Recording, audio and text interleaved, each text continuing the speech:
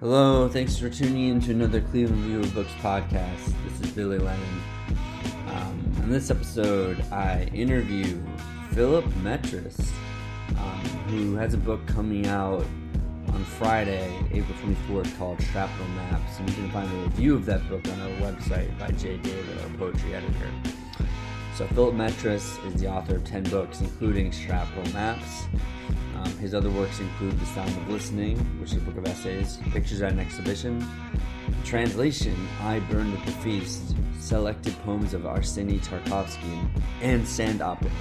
His work has garnered fellowships from the Lannan Foundation and the National Endowment for the Arts, as well as 6 Ohio Arts Council grants, the Hunt Prize, the Adrian Rich Award, 2 Arab American Book Awards, etc., and now at Guggenheim. And he's a professor at John Carroll University in University Heights in Cleveland, Ohio. This was a very interesting conversation which covered the ground from politics to representation, form, and poetics. So hope you enjoy the episode. All right. I'm here with Philip Metris, a professor of poetry and creative writing in English at John Carroll University. Was actually my coworker briefly, but he also just won a Guggenheim Fellowship and just is about to have published his book of poems, Shrapnel Maps, which Jeremiah J. David reviewed for us. And it got a lot of attention, the article. But anyways, we're joined by Phil Metris. Thanks so much for coming on the CRB podcast. How's it going? Thanks for having me. I'm happy to be joining you on this sunny day in Cleveland. I'm glad that the sun is back. Oh yeah, absolutely. It was for people listening in New York or LA, like it was snowing a couple of days ago. And then like the very next day, like we're like, at least at my family's house, we're like swimming, like, yeah. And people are coming over. As I said, Phil is about to have out of Copper Canyon Press released Shrapnel Maps, which there it is. How would you best describe the book to our listeners? Well, Shrapnel Maps is a book that takes the reader on a journey alongside myself as I come to engage with and imagine and experience different elements of the Israel-Palestine predicament. And what I mean by that is I take the reader through various experiences that some of which I've gone through and some of which I've imagined, some of which I've researched, and some of which I've engaged in through interviews. As I was trying to understand not only the origins of the conflict there, but also the predicament in which people find themselves who live there or who have once lived there. So, the blurb says that it is Shrapnel Maps is a dream of a new past calling on an ancient future. Yeah. And in a lot of ways, I think that one of the things the book is trying to do is to excavate the palimpsests of time, of stories, and of peoples as they've inhabited that place. So that's central to what the book is trying to do. Yeah, in the review, Jay David mentioned a woman named Muriel Rukeyser, who was a noted documentarian poet. It sounds like, but how would you identify with that label to some extent? Not to fully label, but a documentarian poet? Because it's similar to Svetlana Alexievich. I don't know, like, versus that's just interviews, but sure. Like you're channeling I actually deeply admire Svetlana Alexievich, her approach, in which, as a writer, what she's doing is basically listening. In every single one of her books, what's happening is she's elevating or amplifying or putting forward voices of people who've had profound and sometimes traumatic experiences, whether it's in Chernobyl, whether it's during World War II, whether it's in the early post-Soviet period. And to me, like my book of essays that came out in 2018 was called The Sound of Listening. From CSU, right? That one was from Michigan. Michigan? Okay. Yeah. And, you know, in many respects, I feel like what I'm trying to do as a writer and as an artist is to center voices that have been typically marginalized in a way that Alexievich is also doing. And Rukeyser, for that matter. Rukeyser is one of my heroes, particularly the poem "The Book of the Dead," which came out in a book called US-1. It's a long poem of many parts in which she explores and investigates the silicosis disaster in Golly Bridge, West Virginia, back in the 30s. She had gone with a documentary photographer with the intent that they would produce some sort of film about what was happening. And the film never happened, but her poem happened. And in many respects, some of her techniques, the use of found materials, the employment of collage, which is a typical modernist technique to connect the imagination with the factual, is part of my procedure and process. You know, in this book, you'll find maps of the land, you'll find old postcards, you'll find paintings, you'll find photographs. I loved all those. I took pictures of all of them and just put them in my Microsoft Docs, like the Come to Palestine, like note cards. And there was, I think for part 7, like a collage type thing going on. Exactly. I really like how you structured the book.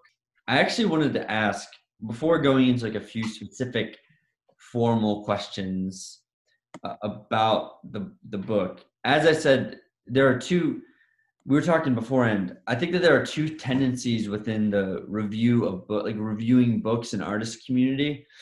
One is to like take someone writing about somewhere else and just being like, oh yeah, I'm reading about that experience. And I'm just, once I do that, I have that experience internalized forever. And I understand that place. That's it. Like, instead of, you know, what you would do for the Western canon, which is like, look at it on that level, but then also on like a formal or aesthetic level, like, and appreciating it for its like, you know, it's what it's bringing to the table and pushing the boundaries in terms of like modern or postmodern art or something like this. The other tendency is to valorize like the single author figure, because like we said, like you want a Guggenheim, it validates you, but like the end of the story can't just be like a picture of Phil Metris like next to like a really cool book like cover, which is what most people will do, and then they'll be like, yeah, like that's the end of the story, we have this. And most people probably, you know, you'd hope that people read it. We have a great poetry community in Cleveland, but that's just like always that's always the thing that gets to me. Actually critically engaging with the text in such a way that implicates your own politics and worldviews, being open to change rather than staying at a distance and being like, this is happening there.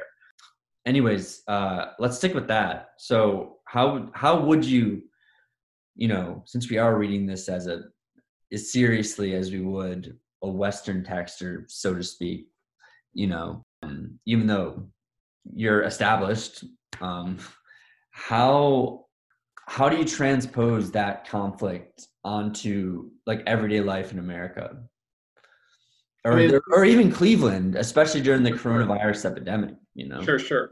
I mean, you've nested about 4 different interesting questions all at once, so I'm going to try to figure out the best way to answer it. I mean, the first thing that you've brought up is that there is a politics of representation that is, and what that means is that whenever we depict any place, we need to account for our own positionality relative to that place and the power dimensions that might be sort of inflected in that representation.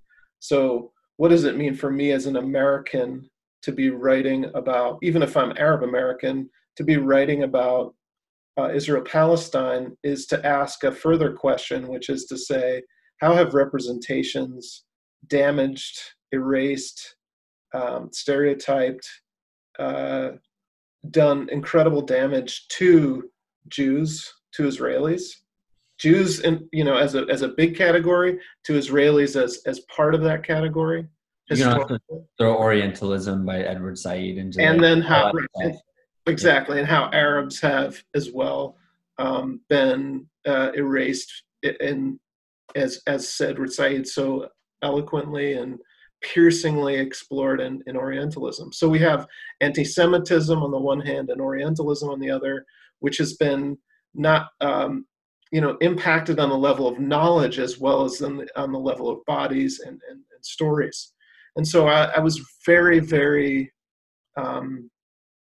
concerned that I would not do justice to the complexity of those stories. I was very concerned I wouldn't do justice to the complexity of those stories and the realities of those people. And what that meant is that I spent a lot of time thinking about its reception as the book was in the last year of its revision and wondering what people would think about it. Was I fair in my depictions of Israelis and Palestinians in their multifaceted existences? And I wanted to share something really personal with you, which was last night I had a bad dream. It was a nightmare, in fact. Wow. That I had something in my house that incriminated me, that was dangerous, and the police were after me, and I had to escape. I had to leave. The police and the military actually were after me. Wow. And a friend of mine named Adam Saul, shout out to Adam. Yo, Adam is future friend of the pod. okay. Adam is a poet who lives in Toronto with his wife, who's a rabbi. And Adam and I have had conversations over the years, and he just always brings a really keen insight, not only to poetry, but also to scripture and Jewish experience. And he actually had a car, and I asked him for a ride to get out of the situation. I thought it was really interesting. So we can psychoanalyze me to death, but the point is that as a writer and as an artist and as a human being, I was really concerned about not dehumanizing. And even though I might have my political points of view, that the work of the book was to engage people in the exploration of the complex humanity of two peoples who have profound disagreements about the nature of reality. You can never have an artwork that's just A equals A. As soon as it's just never gonna.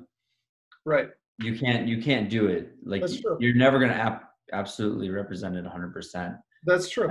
Yeah, I mean that's. But the work. But also, let me try to psychoanalyze your dream real quick.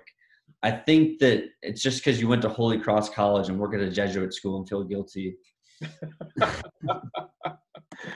I'm just joking. Oh, there's guilt for sure. I feel it all the time. Yeah. Catholicism is very intense. It's like I've labeled myself post-Catholic before, but then you never tether yourself off. But it's so intense, and you have to do it. But then I'm like, please, I have to become Hindi or do Shintoism or something to balance it, because it's anyways, we're getting off topic. Back to what you. I don't think you are, because I think there is something kind of Catholic about the book, in the sense that I really do feel kinship to Palestinians and Israelis, to Arabs and Jews, not only because of my background, that my father's Lebanese, he's Arab American, but also because the structuring kind of sense of reality that I received in my formation as a person and as a spiritual person always comes from the feeling that everybody is sacred and that everybody is actually kin. So I don't think it's too far off and that guilt is partly in the recognition of the human dimensions of our failing to see that kinship. Spinoza, one substance, right. Or when I'm praying for my neighbor, I'm praying for myself, Right. Yeah, exactly. It fits into the philosophical stuff as well. Sure. I just really, find it, I find philosophy really annoying, because you try to fit these complex categories and distill the essence and stuff like that. I mean, I think Continental is a little bit better, but anyways, Yeah. yeah, that was a great answer. Well, thanks. So another question about your poetics, which you kind of got into, is just the form of the book. And I want to bring up two things here. You structure it into, correct me if I'm wrong, like somewhere between like 7 and 9 sections, each with a title. And above each line, you have like the second of like the two parentheses, and on a few different pages, you have like a poem on like the left hand side, and then you have in the Arabic what that word means, and that's like the poem. So I think that's really interesting. I'm thinking specifically of, I marked it on the PDF that I didn't print it or anything. But do you know what pages I'm talking about? Like where you have like the list and then the Arabic, Sure. right? So could you talk about maybe, some of those, what you were trying to do with that? And that relates also, because you spent a lot of time in Russia as well, right? I did, yeah. So like you are like this confluence of languages and understand these code switches, and when you're giving form to something, what's the best language to give it in, and there's this conglomeration of languages. So that's another tangled up question. Sure. So like form and language. And right. Yeah. So what do you? Well, the specific poem pages that you're referring to are in a sequence called A Concordance of Leaves. And that is the first like big long poem in the book. And it's in a way tells the story of the wedding of my sister to a man named Majid in the little village of Tura Garibia, which is in the West Bank near Jenin. And when I was there, although I didn't learn much Arabic growing up, I was just soaking it in. And so one of the things I wanted to do in this long poem, which is a celebration of this wedding, was also have some pages that depicted me sort of coming to learn different parts of the language that I hadn't known. And within those, like if you've ever been in another country, you might have like started keeping lists of phrases that you wanted to use. And so these are in a way kind of versions of those, but they read as poems as well, right? So the one on page 20 goes, today, Ayum, my friend, Sadiki, sweet, beautiful, halwa, tree, shajara, forbidden, haram, my name is Ismi, listen, Isma. It means Yani, here, Han. And so it reads as a sort of like a poem, a found poem. So like, I'm sure people have done stuff like that before, but it's just so formally innovative. Like, I don't know. I like kind of valorize the mid 20th century poets like Hart Crane and like Wallace Stevens. Sure. I used to be really into poetry back in the day. I used to correspond with Mark Strand, actually. Oh, nice. Yeah. And he told me like, your poems are good, but you're just Rimbaud right now. Like you don't have a voice. You don't have a voice. Like, right. Rest in peace, Mark Strand. Yeah. No, yeah, and but it's so formally innovative going through it that I'm just like, yeah. I feel like you could open up to any page and just get something from it. Like, I know that there are stories and they begin and end, but also stories don't start at the beginning and they don't end at the end. Right. And the same way that I like, I'll pick up the Hagakure and just like read a passage and it's like, oh yeah, like I don't know. There's some books like that that contain like worlds. Right. Well, I want to quote, if I can quote myself for a second here. One of the things that I've said before is I'm seeking form, and I do believe a poem should be beautiful or truthful or both, and it should announce itself as being in another register of language, and a language like architecture, or maybe a language like living architecture, language coming apart and together. And I think of like La Sagrada Familia as a sort of like slow motion version of that architecturally. Wow. And I think, yeah, and just to point out something about the structure of the book, and I think you're right, that the book doesn't simply provide a linear arc or narrative. I have structured the book in a way that invites the reader into a kind of a journey. And in some ways, I want to suggest to you that it's a backward journey into time. And Backward journey into time. yeah, it is. I mean, like it starts off in my present tense in my neighborhood here in University Heights, which is a predominantly Jewish Orthodox neighborhood. I know it, Green Road, Yeah. around there. Right. And then it goes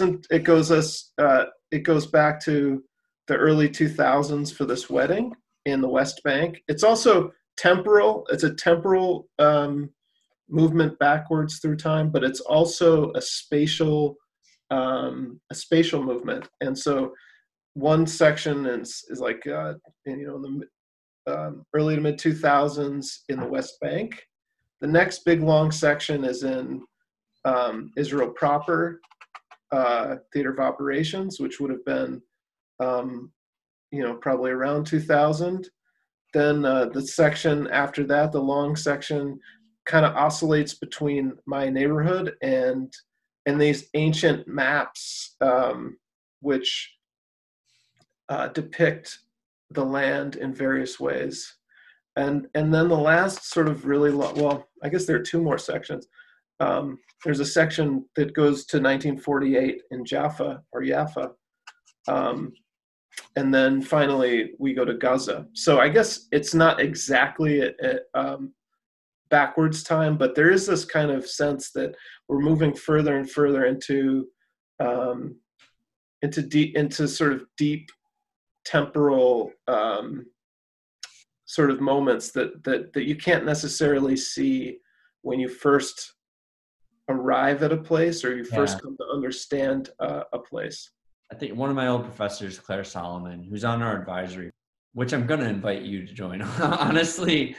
But she said that like reading deep theory is like scuba diving, and I think that like reading poetry should be like that as well. And or you know what I mean?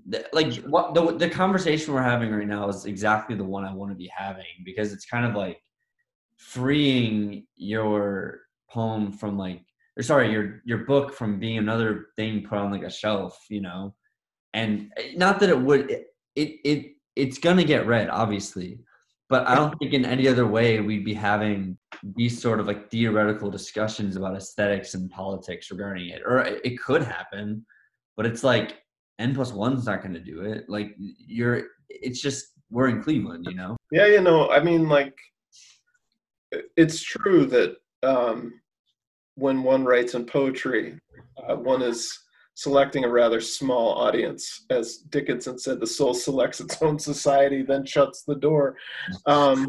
Yeah, but and being from the Midwest, not being in a center of power. That Where are you from? I'm from the Chicago area, but I mean, like being here, like I've been here for 20 years, so yeah, it feels like home. But that being said, so one of my jobs as a writer is to figure out how to engage with people, and so I'm grateful for this chance to be talking with you about it. Mm-hmm.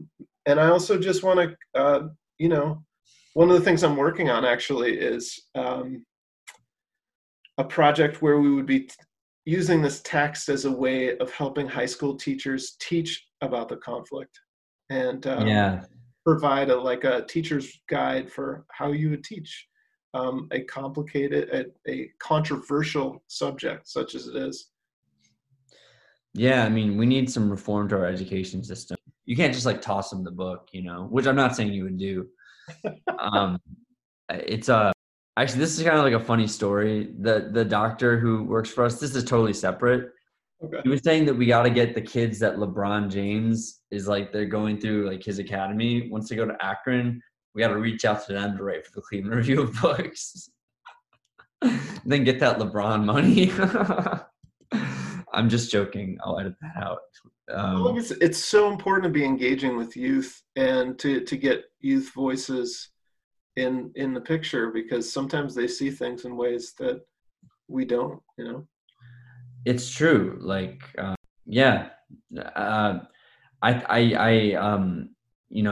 I've studied in depth for like 9 years now, all of like Western philosophy, continental philosophy. And if there's anything that I've learned, it's that very recently, that's not a place that you go to for capital T truth. It's where you go to understand why society developed the way it did. So like being for like Heidegger is just like not the way most countries, especially in the East, conceive of being. It's just like you talk about that because we've strayed from something. I remember my old professor, Jed Detman, RIP, said that everything changed once everything was translated from Greek into Latin. Because in the Greek, everything was like almost onomatopoeic, where like you say a word and it is that thing. Then when you translate that into Latin, then you create this semiotic like gap between the word and the object, and then the subject also gets trapped. Anyways, that's more to give a philosophical perspective on some of these things. I know, but that's exactly the predicament of representation. Once you start using words, you you engage in the process of shaping reality in ways that it wasn't shaped before. And yeah, that's the predicament. But you know what? That it's also so. There's something about that argument which is so post-lapsarian. Like Lapsarian? What do you mean by that?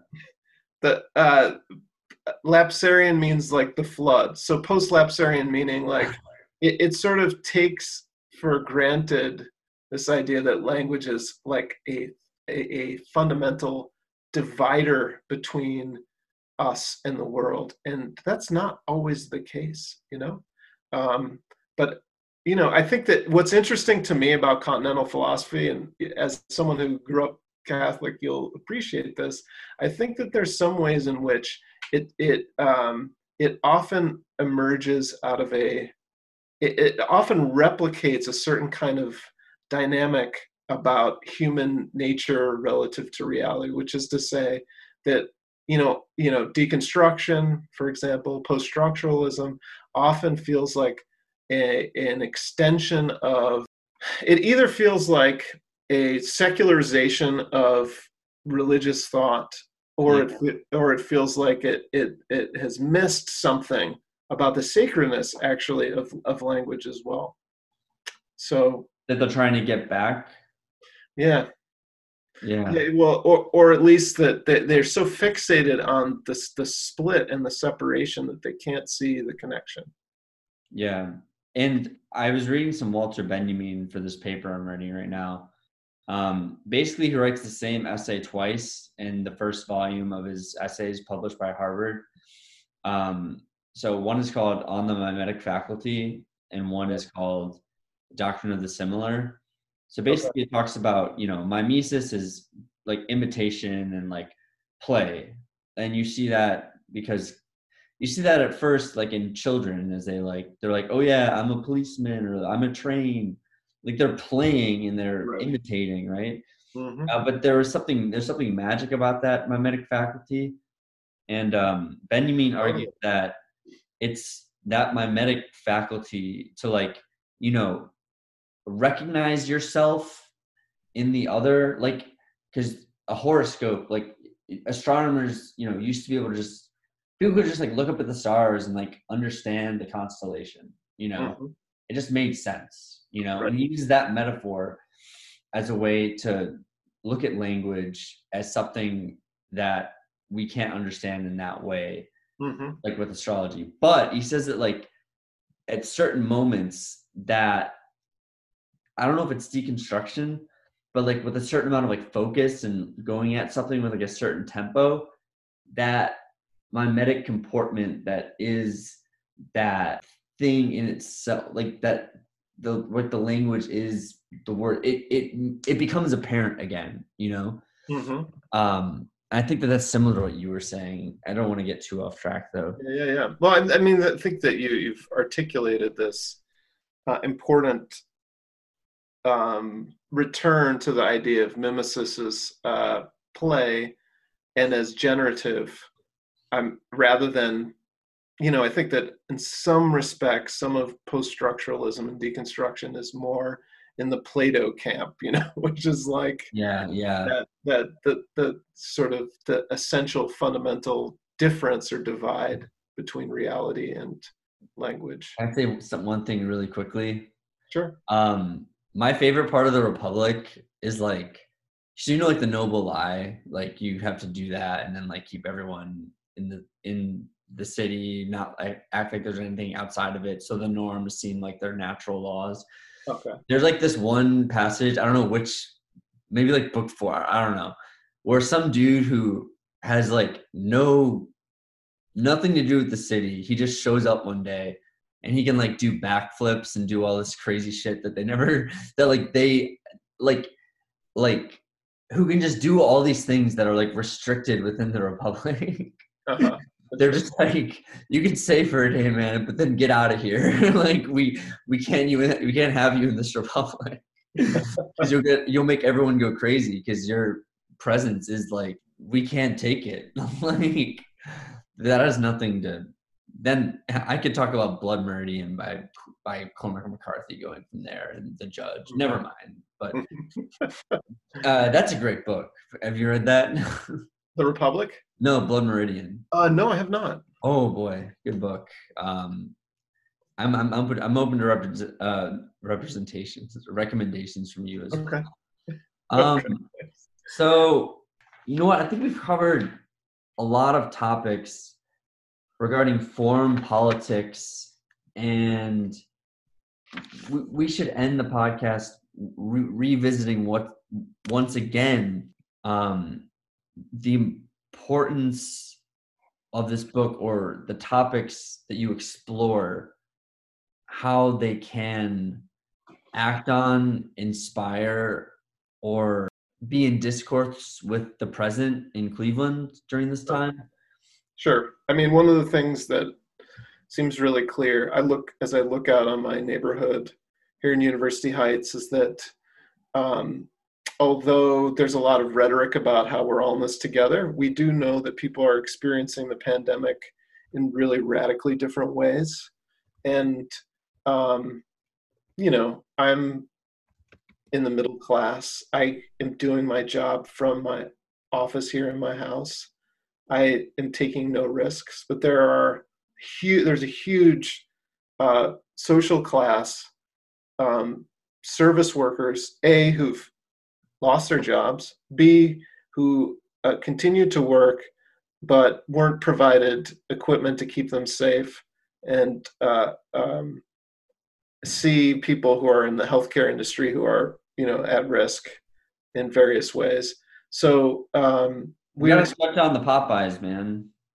The Popeyes on Clark Road and Clark Fulton blocks the streets. You can't drive down Clark Fulton because everyone's getting Popeyes. We gotta shut down the Popeyes from Popeyes chicken. Yeah. So and the racial dimension of that is really evident and painful and tragic, that it's impacting African Americans in so much higher percentages than everyone else. And so in a way that this book, Shrapnel Maps, is also considering the ways in which there's a single place that's narrated and experienced so differently by two communities, two peoples. And I mean, just to be totally frank and honest, that, Palestinian reality is so much impacted by Israeli hegemony and power. I mean, you can't get around it. Yeah. I mean, you just have to look at the fact that even in Israel, where Israeli Arabs or Israeli Palestinians who have full citizenship come from neighborhoods that have fewer services, they have to pledge allegiance to to a song that doesn't include them, to there are kind of second-class citizens, and that's not even including the people who have been living under military rule in the West Bank for 50 years. And if they don't stand for the anthem, if they're they're screwed, right? They have to say it. Well, here's the thing. I think one of the things that's really tricky, and this is how it's about us. Like, we can register a rational and thoroughgoing critique of Israel, but know that just basically all of this has to do with our own country as well. And so I don't want to simply displace our own injustice and project it onto there. I mean, we can talk about like selling. We can talk about the dynamic of like, like U.S. companies selling missiles to like Saudi Arabia, which Yemen, and then like Russia and Syria and like Israel and America, blah, blah, blah. We can talk about that all we want, but it hasn't materially changed things, even though we should be talking about it. But what we can do is like maybe doing what you're doing and think about constructive ways to tell these stories, stories bridge the gap and can create a common mythos for a body, put them under the same umbrella. Yeah. And I think that, this idea of bridging narrative is I think part of the work of the book. I'm trying to create a space where people can acknowledge the other's humanity in ways that they can do that without feeling as if it's taking away from their own humanity. And that's why conflicts happen, is that you feel like even the acknowledgement of the other's humanity, their narrative, their reality, somehow is dangerous to you. That's why the conflict happens. And so what happens if you create a space where there's an opportunity for people to encounter each other in ways that that decrease that pressure? For us, it was 2016 when we won the championship.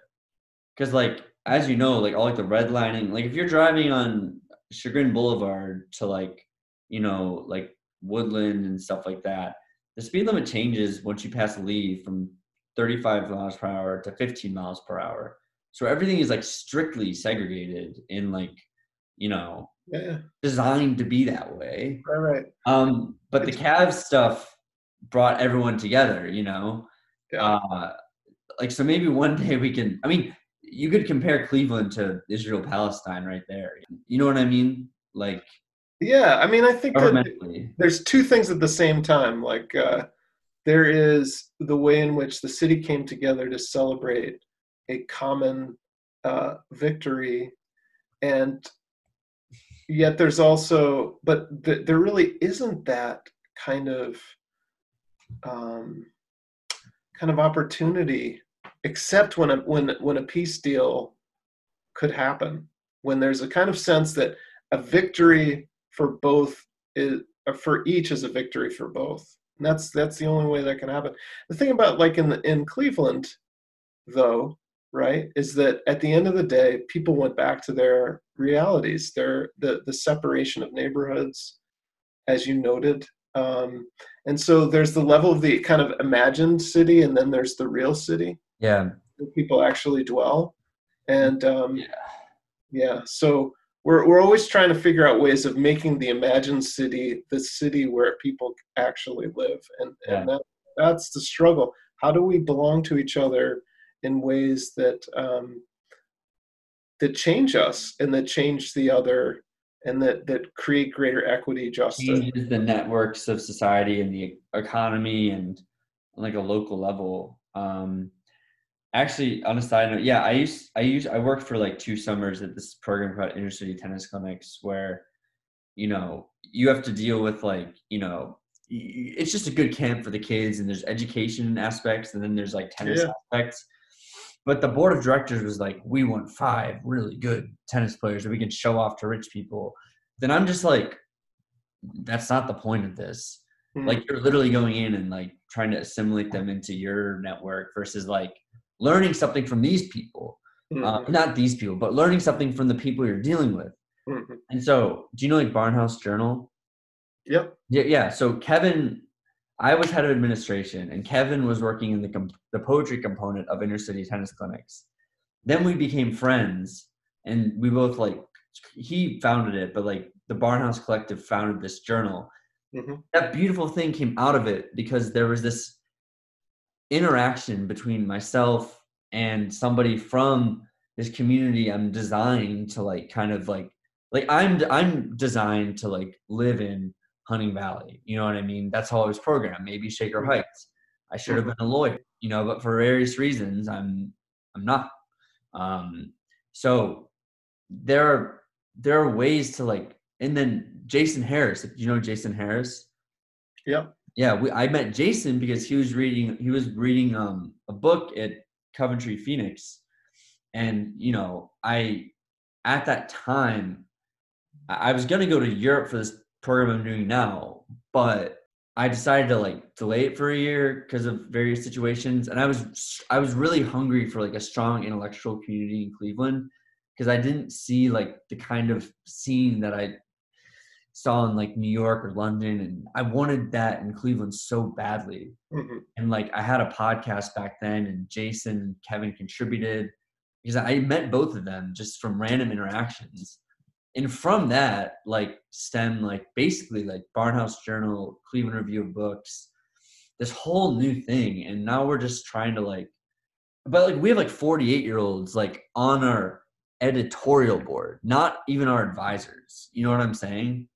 So it's like, it's like if you like put your ego to the side and like what you're supposed to be to like the side and sacrifice that part of your ego that makes you feel like, you know, comfortable and safe with your social status and take those shots when the shot is there, you can build something big. And this has nothing more to do really with your paper, or I'd say, yeah, I'm really inspired by all the things that you're saying. Well, thanks. Yeah. And I think it's good work that you're doing. That's what we need to be doing in terms of,